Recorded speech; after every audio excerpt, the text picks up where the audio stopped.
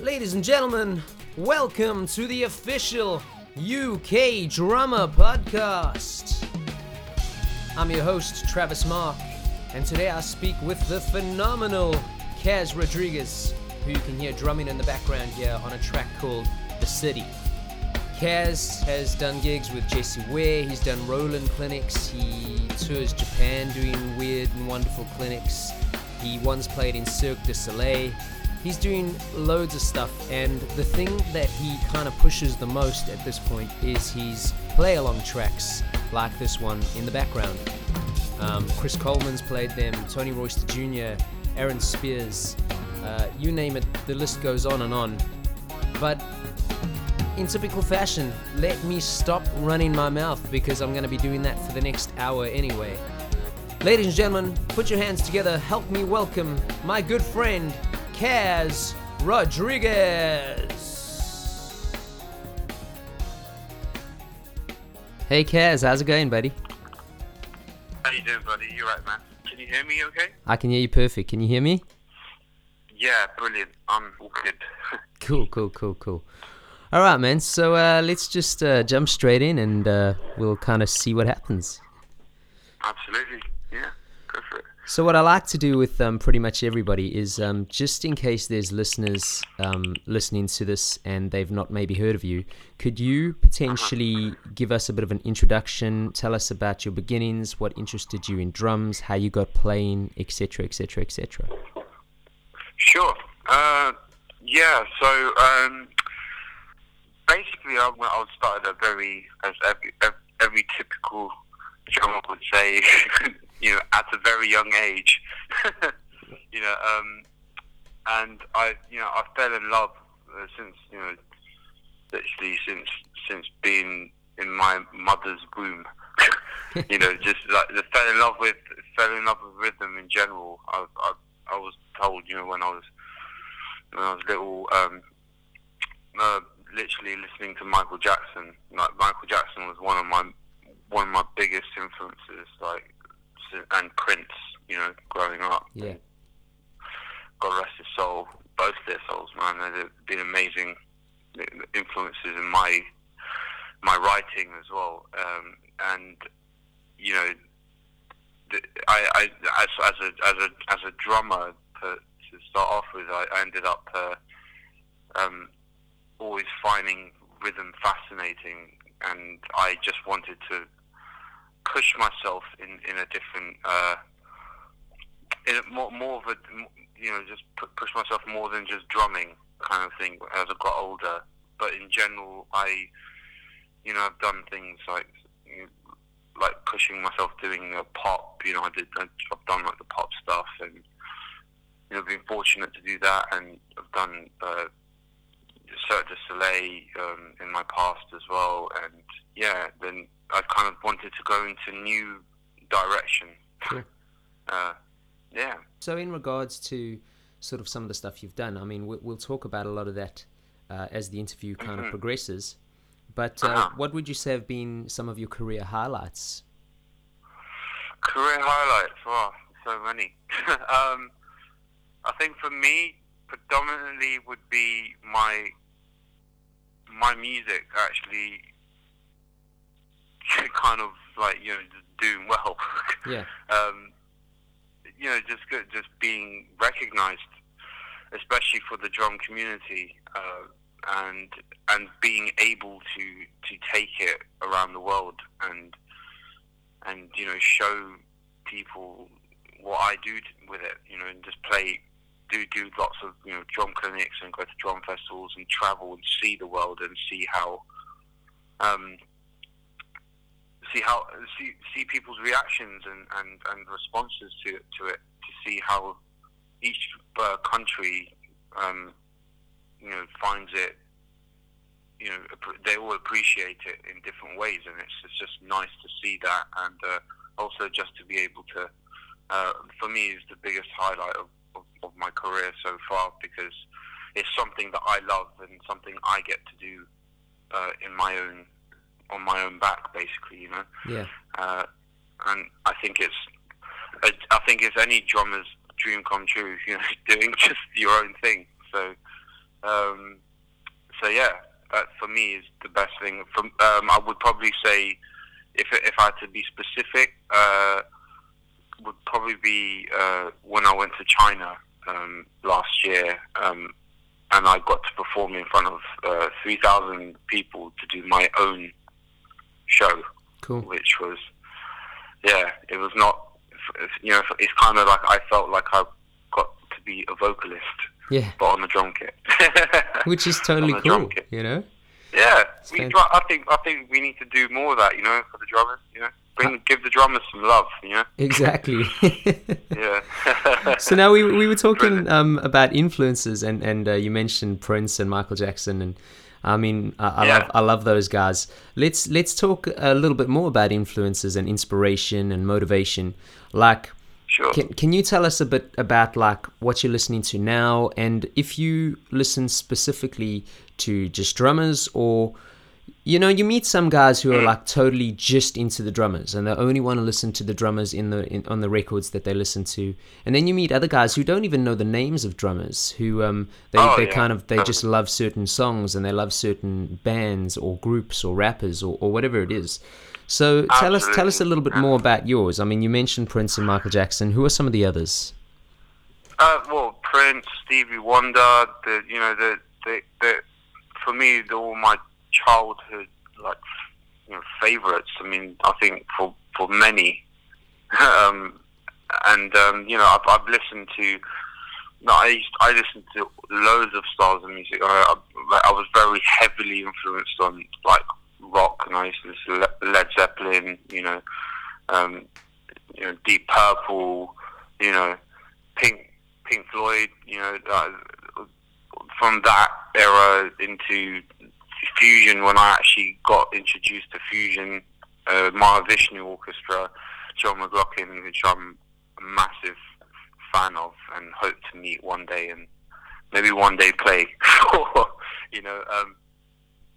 those sort of territories. I mean, they have my music is so many different styles. I listen to so many things, and I like all styles of music, man. I don't actually have my main influences would be with those guys and people. The drummers would be the usual guys, because I mean, who hasn't grown up listening to Dave Weckl, Vinnie Colaiuta, Steve Gadd, Dennis Chambers, Buddy Rich.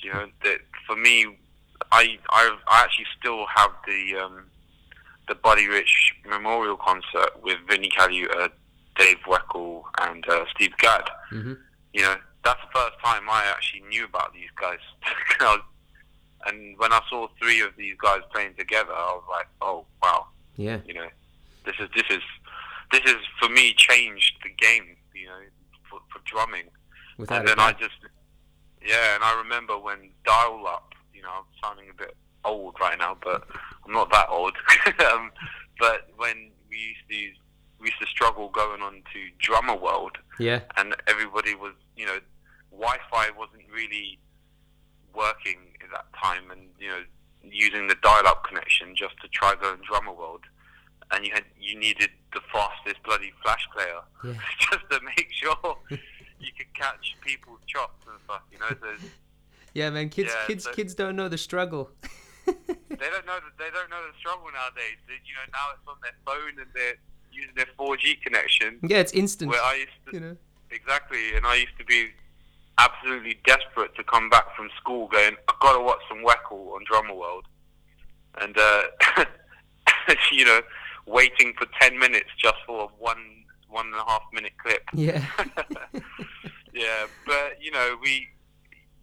technology has grown, and I think we're very privileged to have all our influences and heroes on the internet stream, and for people to check everyone else out. So it's great. I mean, for me, those guys were the ones that stood out in drummers' perspective, and I think musically that the influences that pushed me to be a better drummer were actually, I listened to a lot of music that didn't really have drummers Yeah. on, and I think that definitely bettered me as a performer and as a player, because I was listening in a musical context. And I think I had a conversation before about with Chris Coleman, actually. He said to me that he plays a lot of instruments. Yeah. He loves playing bass. And so learning a secondary instrument, just musically, you get to understand in a drummer's perspective and also another musician's perspective. Yeah. That you don't need to be playing over every one bar. Yeah. Just for exactly. a chop, 1, 2, 3, blah, blah, blah, 1, 2, 3, blah, blah, blah, it's just vomit. So when you start to play another instrument, you understand how the other person feels. It's like a relationship. Yeah. It's understanding. And I, for me, biggest guys for me was Hans Zimmer. I listen to a lot of film music, man, because there's rhythms. There are rhythms there, dude. There are exciting rhythms there. It doesn't have to be in the drums. It could be in the music. It could be on the strings, or whether strings are playing pizzicato, staccato, and like arpeggios. And Hans Zimmer was always a favorite of mine since I was, ever since Lion King existed. Amazing. You know what I mean? So Lion King was like, when it was such a moving piece of music for me, and when I was a kid, I mean, who cries to the soundtrack? Yeah. I have no shame. I have no shame to crying to the soundtrack. But it's the same as my girlfriend and I have the same influence in the soundtrack. And Hans Zimmer has just been, I think, in general, a massive influence for a lot of composers of today and drummers, per se, of today. And Steve Reich is a minimalist composer, and for me, he used rhythm with music and also without, and I think it's just fascinating. That's where I actually first got introduced to time signatures, actually to take it seriously. And before I started, playing, when I was young, I was playing tabla just as a little extracurricular activity, but I couldn't play for peanuts, basically. So I had no talent on the tabla. So I realized sticks would just do it great. So, but yeah, that's it. I mean, those are my main influences. So to go, there's so many. I just don't know how to. No, it's totally cool. Narrow it down. And I think some of the stuff you sort of touched on is great. What I sometimes think, I think it's so important to have such a broad spectrum of music, and I don't want to stereotype. I think we're around the same age, and I find that we come from a generation where you would listen to a whole album and you would study, especially if you found something you liked, you would almost study a drummer just because you would listen to the whole album. And don't get me wrong, there's some incredible drummers out there now, but I just think a lot of them, they'll never really know what it's like to listen to a full album, or go and find somebody who you can relate to and just get their whole back catalogue and study it and just soak it all in until you're bored, and then find something else. Absolutely. It's important part of growth, I think. Yeah, it's definitely an important part of growth, and I think a lot of people that I've seen and people that actually approach me nowadays, especially through Instagram, or if they come to my drum clinics, I think a lot of the guys, they ask the question of, I'll say, oh, do you know, I don't know, Dom from Muse? Yeah. And they'll be like, oh, yeah, that's Muse, they'll be like, oh, I love Muse, but then when you say someone like, say like Vinny Colaiuta,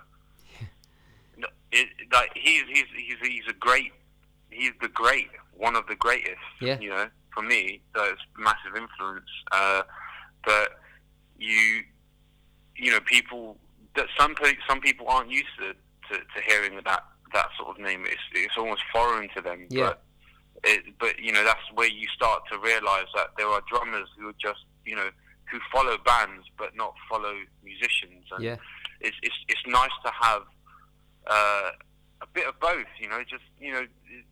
I think nowadays, like, again, I'm making a being an old man statement, which I'm not old. Just saying this in the podcast, I'm not an old man.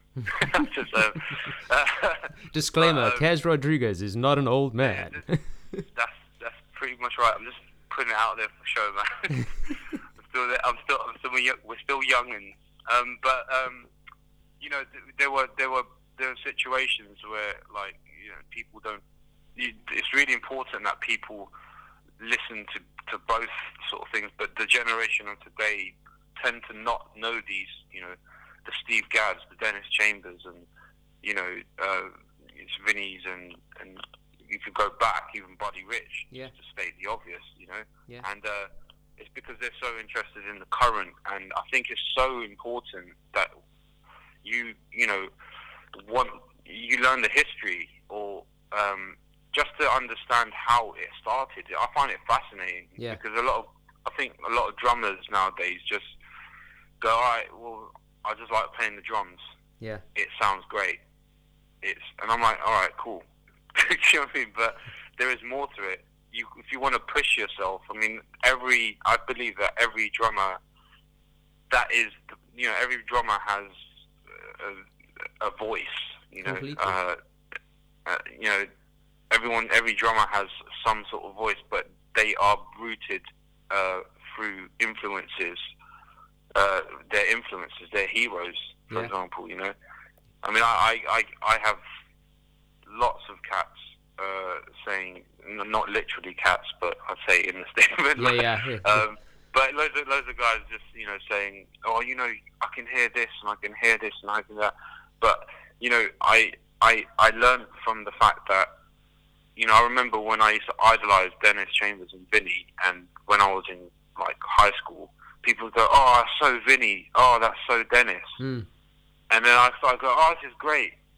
Oh, this is great that people were noticing I sound like them. And I was like, but I'm not supposed to sound like these guys, And I learned, as growing up and maturing, I wanted to sound like me, but still have. But you stem from these guys, and they've, like everyone says, like even Ronald Bruner has said this in his clinic. He has his own legacy. Everyone has a legacy. I believe that every person has a sound, and a legacy. Your body is the transcendent of a voice, and that's it's not just the sticks that do the job. It's not just the drums. It's your body. Yeah. Your body is voicing everything. So, but listening to in terms of the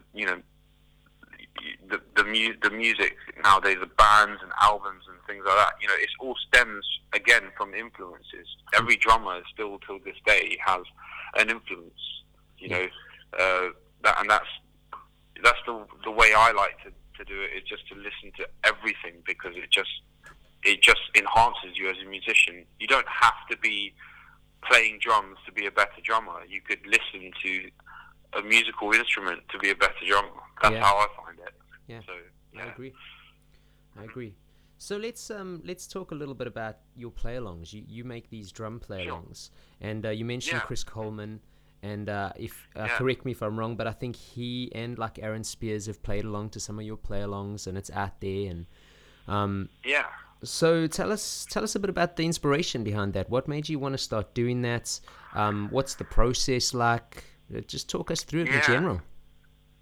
Yeah, man. I think in general, when I was a kid, I used to listen to a lot of, I used to obviously check the drummers out playing to some cool, backing tracks, and they were playing to songs that that didn't have a band behind them, you know, and it was I just found it really interesting to see you know, where the music was coming from, because I was so used to seeing instrumentalists play in general, just like together, and then I realized that didn't have to happen. You know, so and then I basically just felt like, you know, I wanted to grab a track, and I went to a drum clinic, and I remember seeing Dave Weckl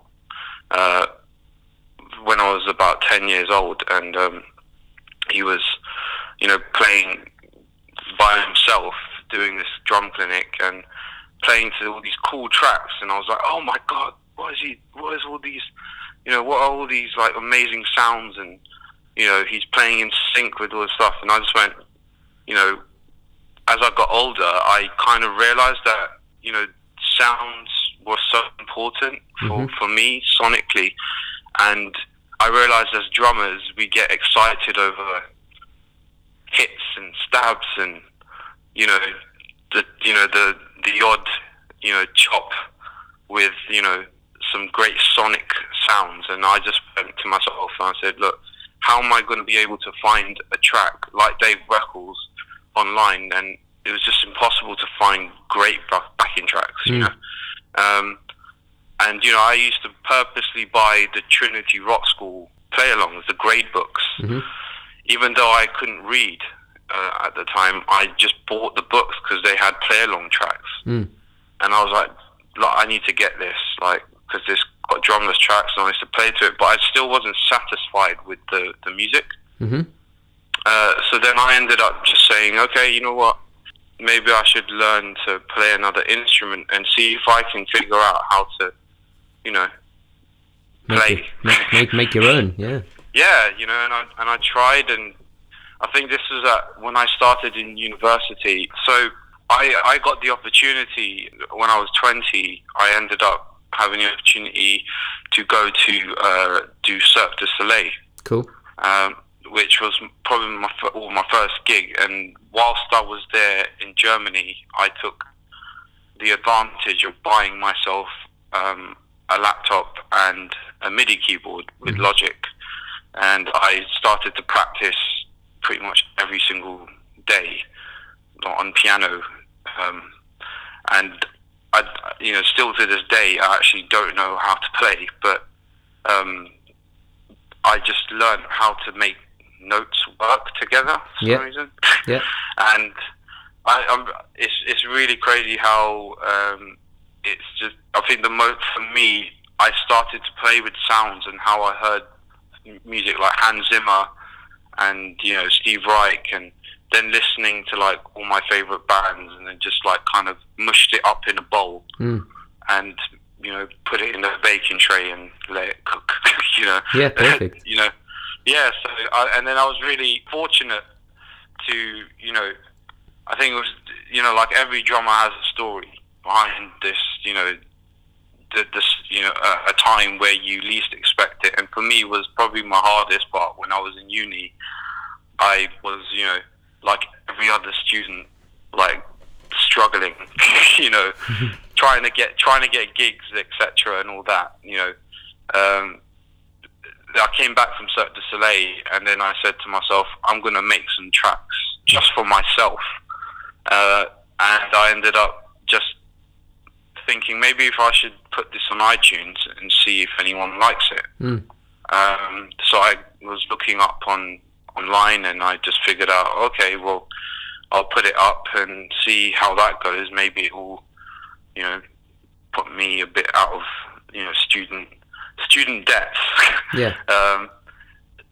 But then surprisingly, I then got, I think a few months later,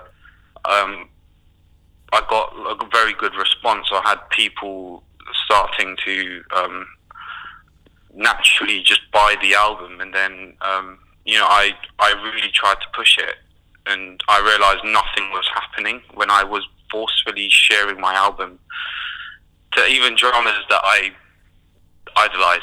I was that hungry, but you know, people wouldn't dig it. I mean, I don't think they would respond to it because, you know, I was just a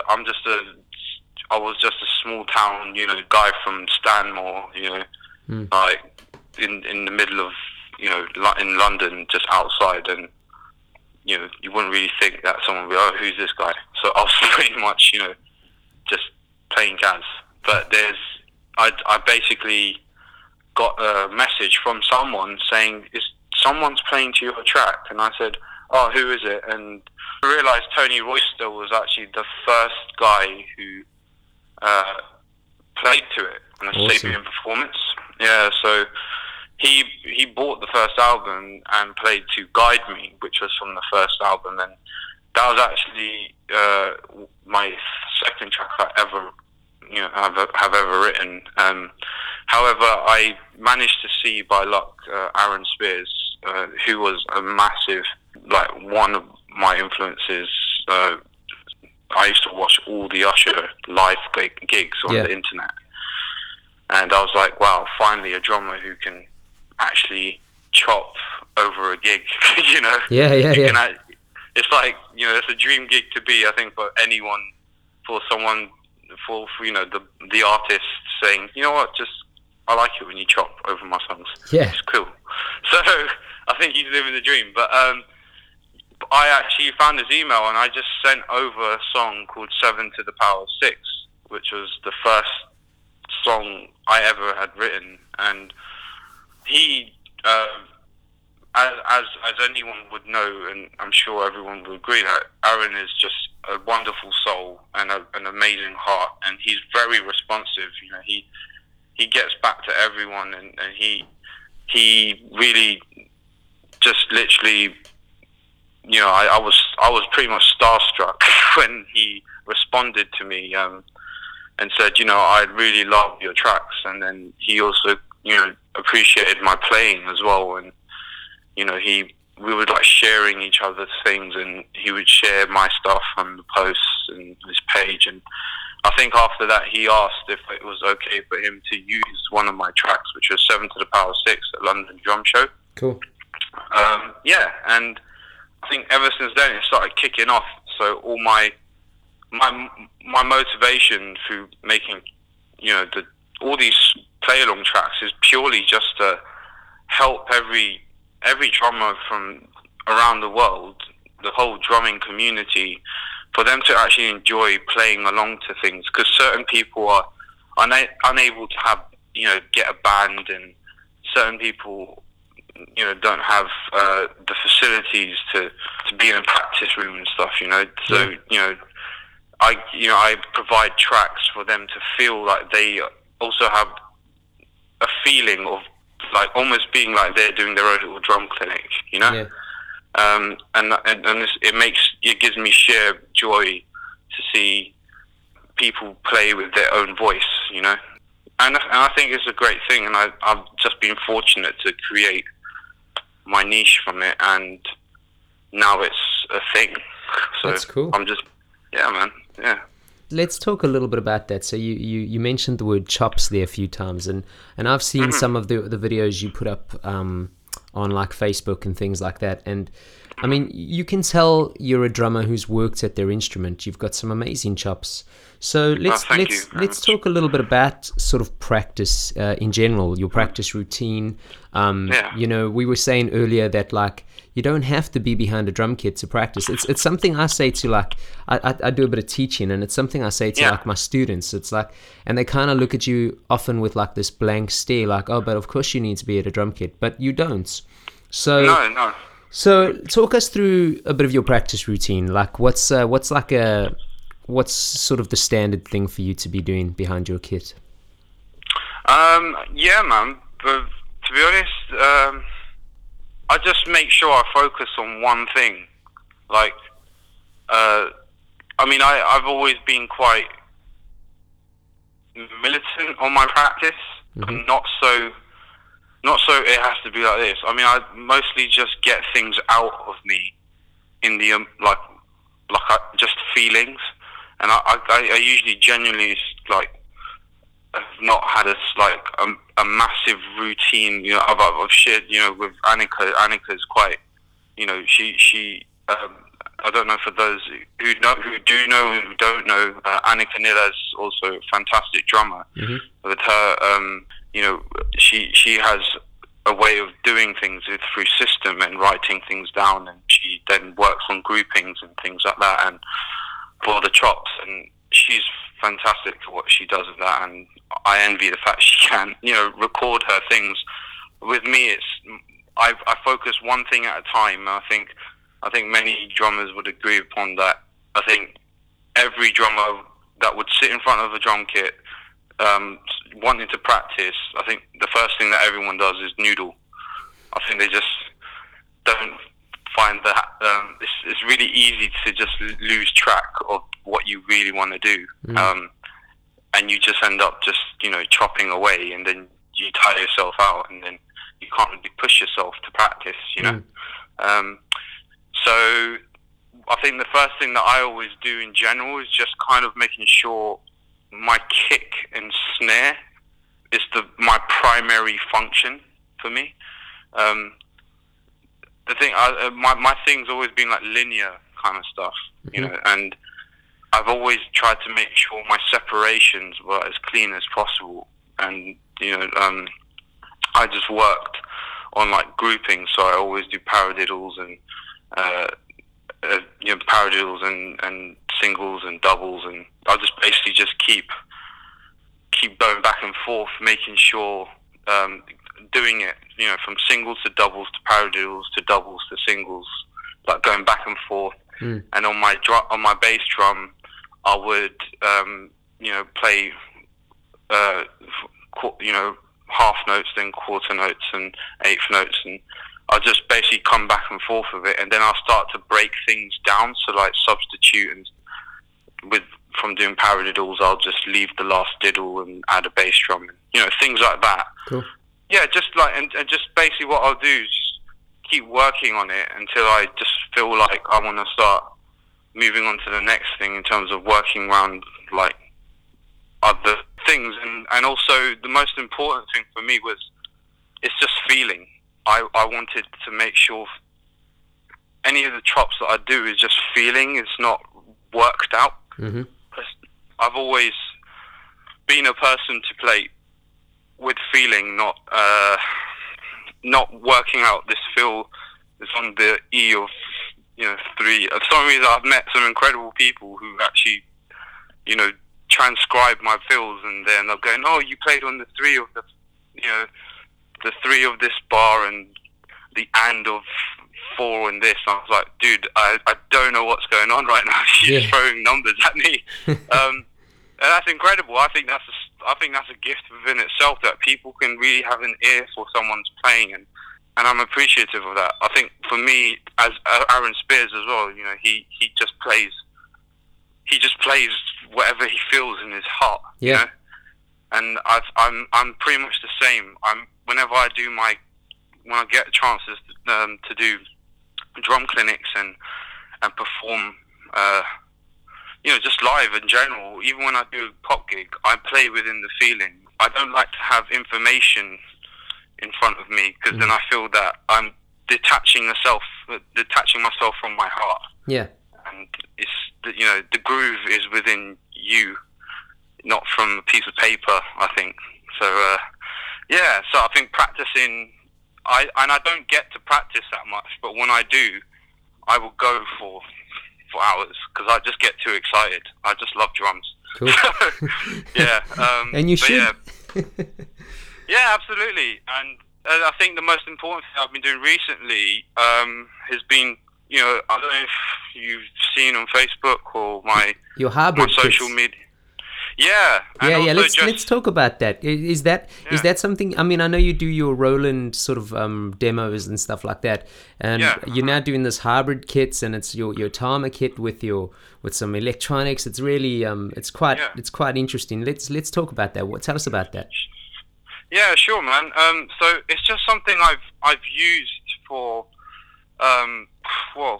quite a long time now, and I think in the pop world, I've been using a lot of the hybrid stuff. And when I talk hybrid, it's actually blending electronics with live drums, basically. Mm-hmm. So, because a lot of guys just try to separate them. It's like electronics is just electronics. They're afraid. I think they're more intimidated by it because they just feel it's a different world. They don't want to get in that world. You can never beat an acoustic kit. But I think in general, for me, I've made it work that you can use it for, you know, a gig environment, and it actually could give you more gigs. Yeah. You know, if I wanted, you know, when I used my full hybrid, one of my full hybrid setups when I was with Jesse Ware, Mm-hmm. And it was a great run, and you know, I used, you know, an SPDSX, which is my foundation of setting up hybrids. So the pads, everyone uses sampler pads, but I used to trigger this kick and snare, and then I had electronic kick on as well to trigger, which most people tend to use as a foundation now, because it's a really good thing to have. You know, in general, you can sound like the record and also play, you know, the drums. Yeah, you know? exactly. It's the best thing you could do, and I'm actually just, you know, not promoting anything, but just announcing that I'm actually going next week to do my Roland tour, hybrid tour for the week. So I'll be doing Sound Attack. I'll be doing a clinic in Sound Attack, then PMT Birmingham, and also Glasgow Drum Show. I'll be using some electronics in hybrid form. So cool. Yeah, I mean, yeah, there's it's for me, it works, and in practice it's great because I can, you know, you don't have a laptop to blast it out onto a PA system and all this stuff. You know, I can just use my SPDSX, and I can use that as triggering off my backing track. So I can just literally use that and set my click in there, and it's a reference for me, and I can practice along to my drums. It's all, you know, it's all good. Yeah, it's perfect. Yeah, there's so many things you can use that thing for. But my recent hybrid setup is kind of like I've never gone so monsterly on, you know, there's not even a word, but you know, never made it such a beastly kind of kit. But I'm trying to create a different obstacle now. A lot of people have noticed that I play my drum setup differently all the time, like depending on the type of gig I have, and also I think that's very important to always try to experiment and change your drums up a bit, because it kind of makes you, you know, it just basically helps you practice more. Like, yeah. And also you might find things interesting. It's like I think everyone notices, again, not to quote, but like Annika and I have this thing that we flip the rack toms on a, you know, from a 10, you know, from an 8 or 10 or a 10 and a 12. We do it at 12 and 10, or, yeah, you know, 10 and 8 first. You'll be surprised what you can come up with musically. Yeah. You know, and it's just like creating notes. The drums are there for you as they're your orchestrations. They're not, it's not like, oh, it has to be in numerical order, you know. You think about it, you know, Frank Zappa band, and you had Terry Bozzio with a monstrous kit. I mean, come on, you know. You know, I just try to make things interesting for me. I'm still working on it and always trying to make use of the drum as an orchestration, because my goal is to use these drums as a musical element. Cool. And yeah, just create notes and just for me, yeah, you know, I'm proud to use all the drums that I use, and I'm really fortunate to have the new kit and take it out on the road for. Yeah, it's just quite an interesting setup. Cool. Well, I can't wait to see it, man. Yeah. Can't wait to see it. And I want to kind of go a little bit more into that as well. Like towards the end of there, you were talking. You didn't actually go as far as naming your gear. I know what gear you use, and I'll mention your website so that people can go check it out, etc., etc. But sure. Let's talk a little bit about endorsements. I get a few emails through the websites with certain drummers asking about what's the best approach to endorsements, or I think there's the stigma that the more endorsements you have, the more gigs you're suddenly going to get, and that's not true. No, not really. No. I don't know why people think it's like that, but tell us about sort of what your first endorsement deal was, who it was with, and how important you personally feel having endorsements behind you as a player is. And I don't mean for that to sound like for you specifically because they can help you out with gear at gigs and stuff. I mean for young up and coming drummers who feel like it's the most important thing in the world. Maybe just shed some light on that. Yeah, absolutely. And I say this with a passion a lot in my clinics. There's a lot. I always get the endorsement question, whether it's during or after, and I think I'll say it in the light of how I actually got the endorsements in general. The first person I actually genuinely approached was a guy called Dean Bowdry. Protection Racket, yes, lovely Dean, and I have so much love for the guy. It's incredible that he's actually known me since I was 16. And I was a very shy, very quiet boy.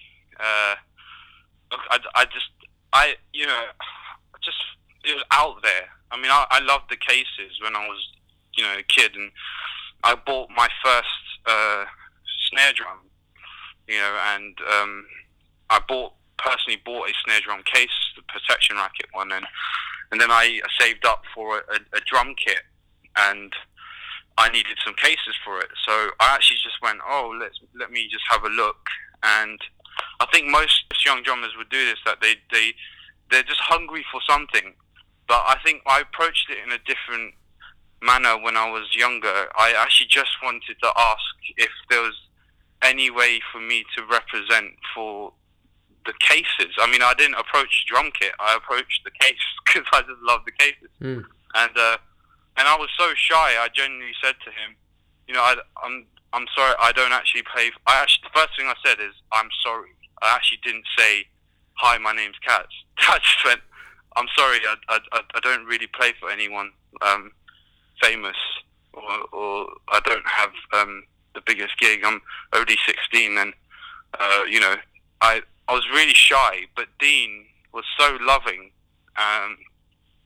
He gave me he let me put myself up on the website, so he allowed me to promote myself. And I think from then on we hit it off. I think he could see that I was really being genuine, and not asking for things for free. I think when I was I think that there's the ideal of of when you're young, you're hungry for the endorsement because you see your influences with all the coolest drums, and they see these monster setups, and it's all good. But I believe that relationships are so important with the sponsors that you meet. I think everything for me started hitting off after, basically, as I grew, as I got older.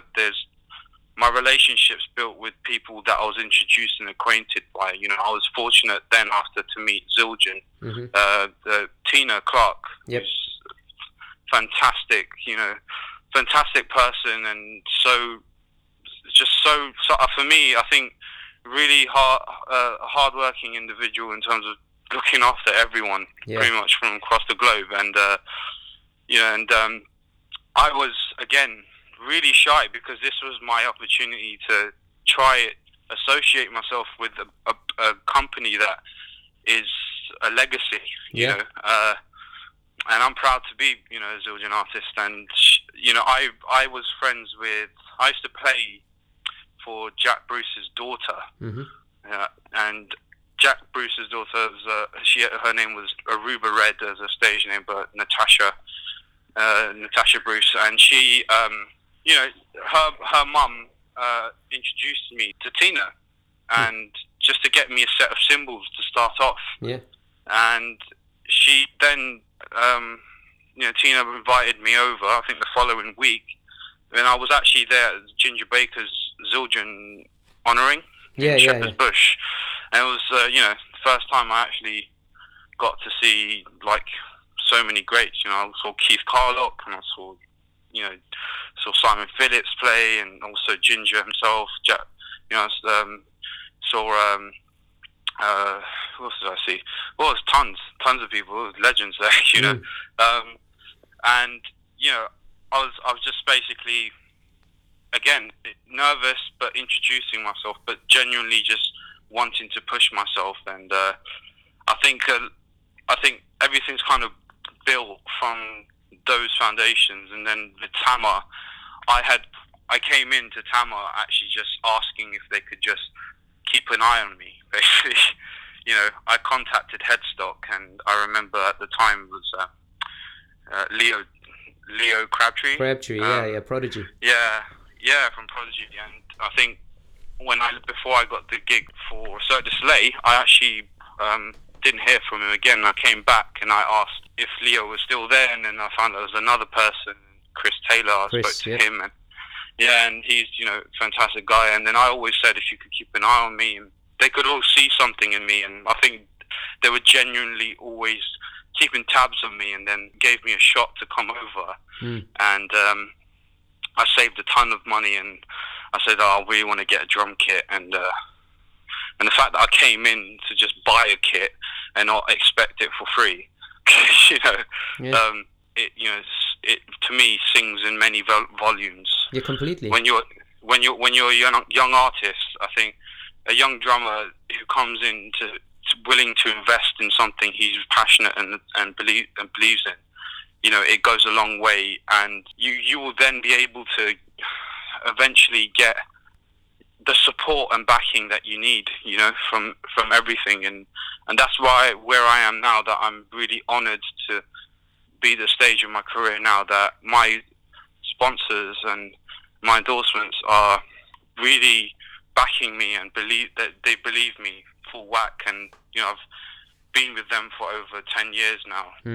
So it's for me, it's just something that they see me grow and I grow with them, and they allow me to grow with them. And it's something that needs to I think people need to remember that endorsements don't owe you anything. It's what you owe back to them. And I think the young drummers of today, I still get kids going, can you hook me up with an endorsement? And I'm like, I'm not the guy.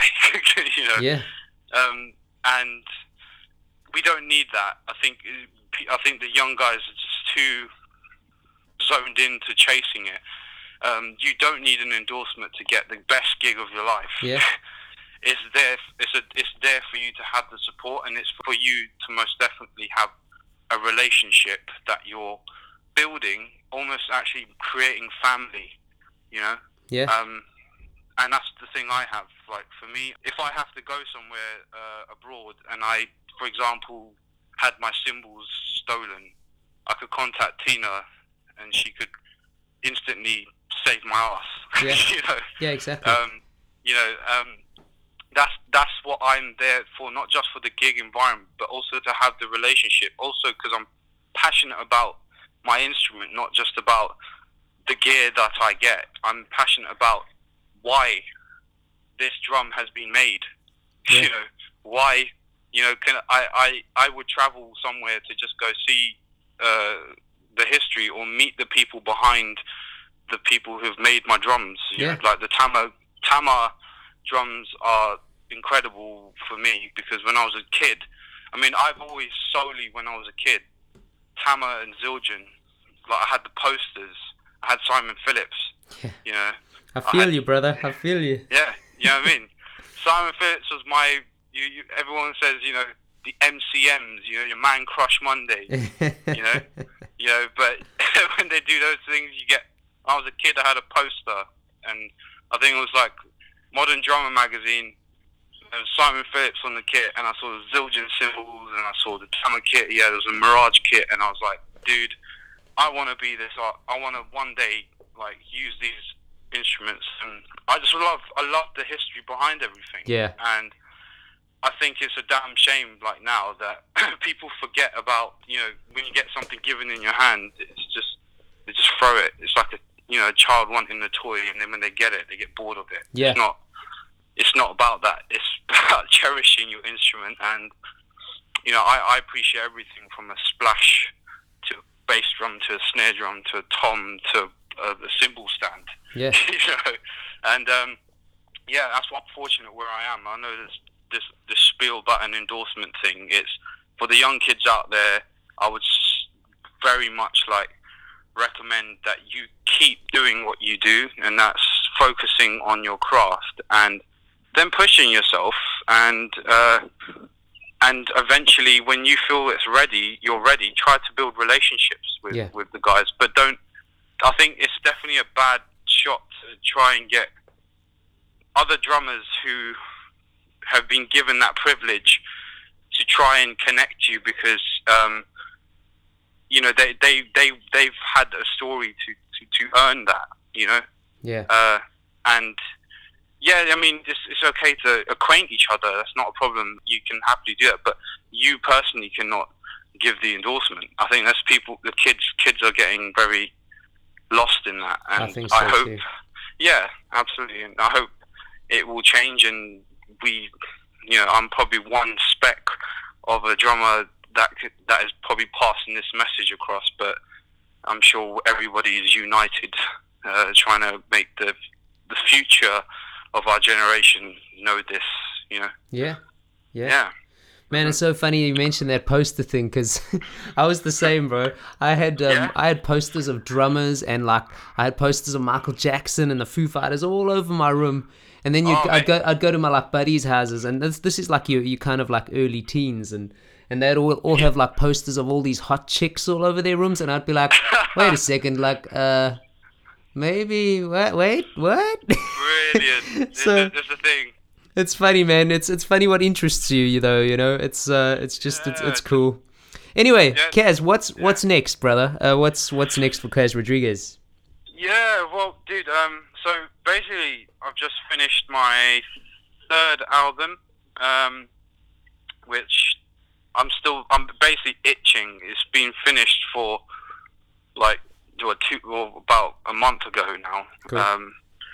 And this time I kind of went for a new territory, because as I mentioned earlier, that I've written for many great drummers. Actually, I'm really honoured to be working with them, and actually, most importantly, just have them as friends, because that's what allows me to. I grew up listening to these guys, and now I'm really honoured to have them as friends. And I've written some great tracks, like with a Chris Coleman thing. For example, a song called Go, which is on YouTube, and check that out. And he also played to a song from my second album called All of You. And then Aaron Spears plays Portal. I wrote for him, and I've written for Gerald Hayward a shed track for him, and he played that recently at Paysick, and he uses it in his clinics and sheds. And Annika and I did a collaboration called Solution. And speaking of Solution, that's going into the third album now. So if anyone's seen it on Annika's page, it will be available on the third album, so everyone can play along to it. Cool.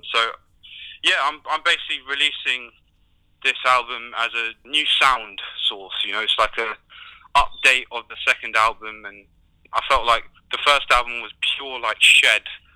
It's very simple at its form, and had a good form for everyone to play, 2 drummers at a time, or 3 or 4, however many drummers you want. Hopefully it's not 100, so it'll be a very long track. But yeah, the second one was more shed and musical elements now. And the third one is pure cinematic soundtrack, but shedding. Cool. So yeah, I kind of made it in 3 different volumes, and yeah, I'm going to be touring the album actually across Europe, Asia, and hopefully I'm planning something at the moment just to try fit in something for Drumeo. Cool.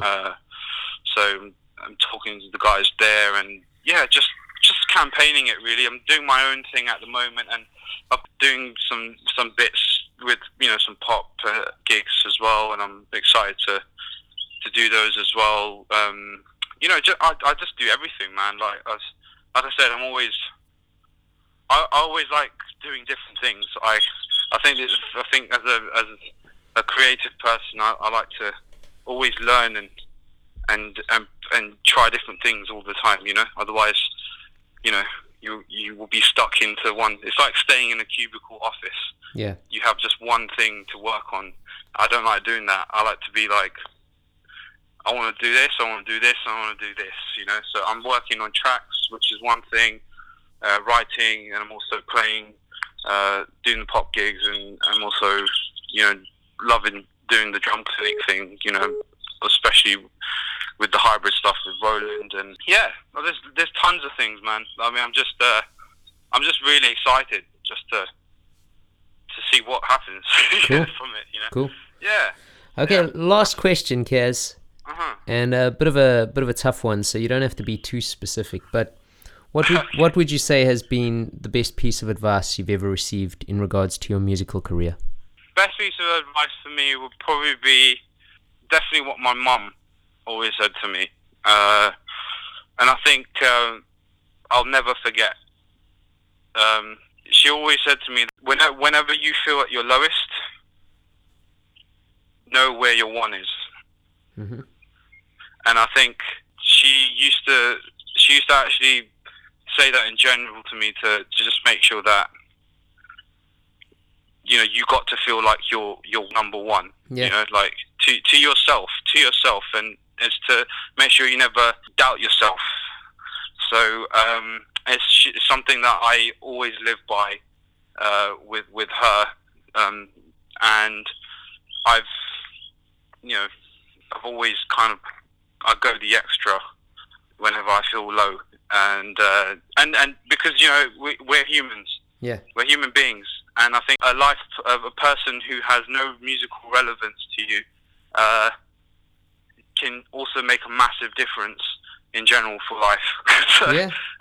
And life in general, if your life isn't balanced, you won't play balanced. Yeah, of course. You're in general.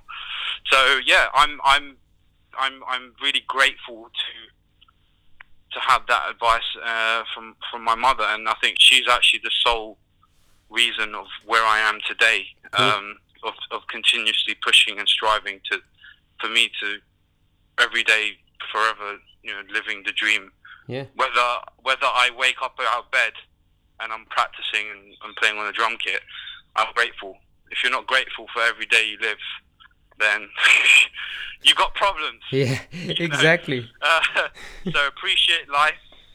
Appreciate every day as it comes. And you know what? It's okay to make mistakes. If you don't make mistakes, then again, you've got problems. Yeah, you're a robot. You're a robot. It's okay to make mistakes because it's what makes people stronger and conquer over obstacles when it happens again. So Exactly. just, that's the best advice.